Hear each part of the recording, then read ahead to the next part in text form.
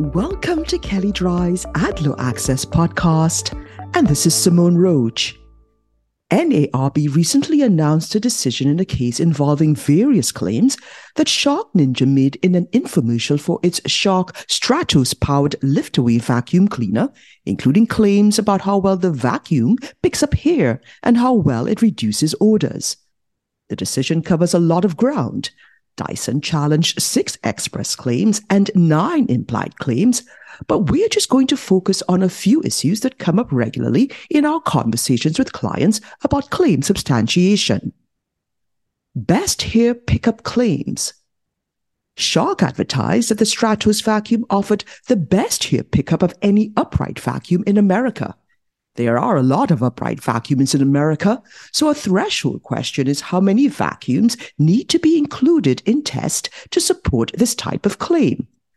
The general rule is that if an advertiser makes an unqualified claim against an entire category of products, it must test against 85% of that category. And Shark argued that the 85% rule is a flexible standard that shouldn't apply here. Shark only tested 17 competing vacuums and defended its decision by saying it only had to test against vacuums that specialize in hair pickup. Evidence in the record suggests that these models comprise only 2.3% of the upright market by unit share. Both NAD and NARB rejected this argument, noting that Shark's selection reflected advertising strategies, not performance capabilities. And accordingly, despite good test results, NARB determined that Shark's tests were not sufficient to support its broad claims.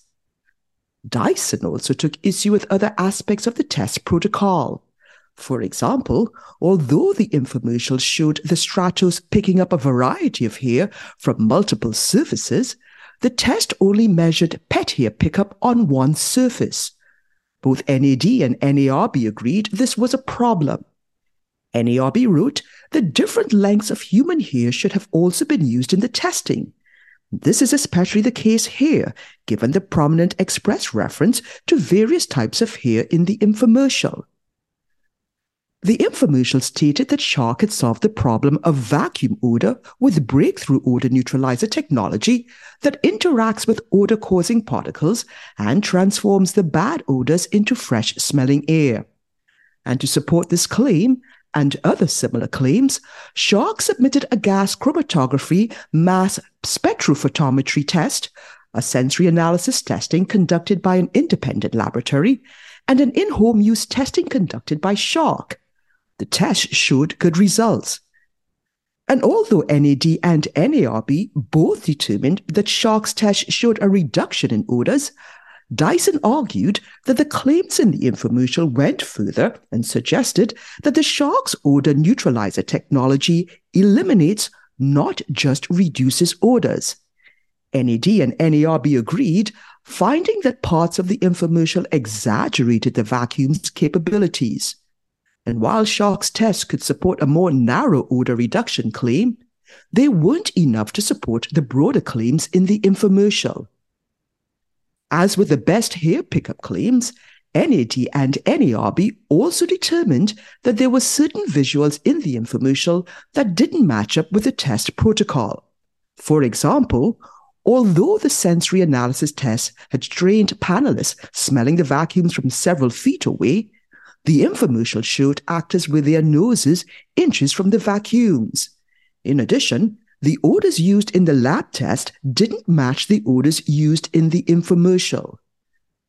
And although a footnote in the NARB decision suggests there may be some flexibility in the application of the 85% rule, NARB determined that they didn't need to address the boundaries, given that Shark's testing was easily determined to have been inadequate in scope. Absent more guidance from NAD or NARB on this issue, advertisers should probably either follow the 85% rule or qualify their claims to reflect a more manageable category for testing purposes. The decision also demonstrates that it's important to ensure that whatever you show in your ads has to be closely tailored to your test protocol and the test results. There are a number of cases in which advertisers have been able to demonstrate superior performance in lab tests, but still lost advertising challenges when their ads exaggerated the results or depicted conditions that were different from those that were tested. And if you'd like more information on what you've heard on this topic, please contact Gonzalo Mon, and you can find his contact details in the show notes. And also, please see our Advertising and Privacy Law Resource Center available at kellydry.com. And please download the AdLaw Access app for Apple and Android phones, available in the Apple app and Google Play stores.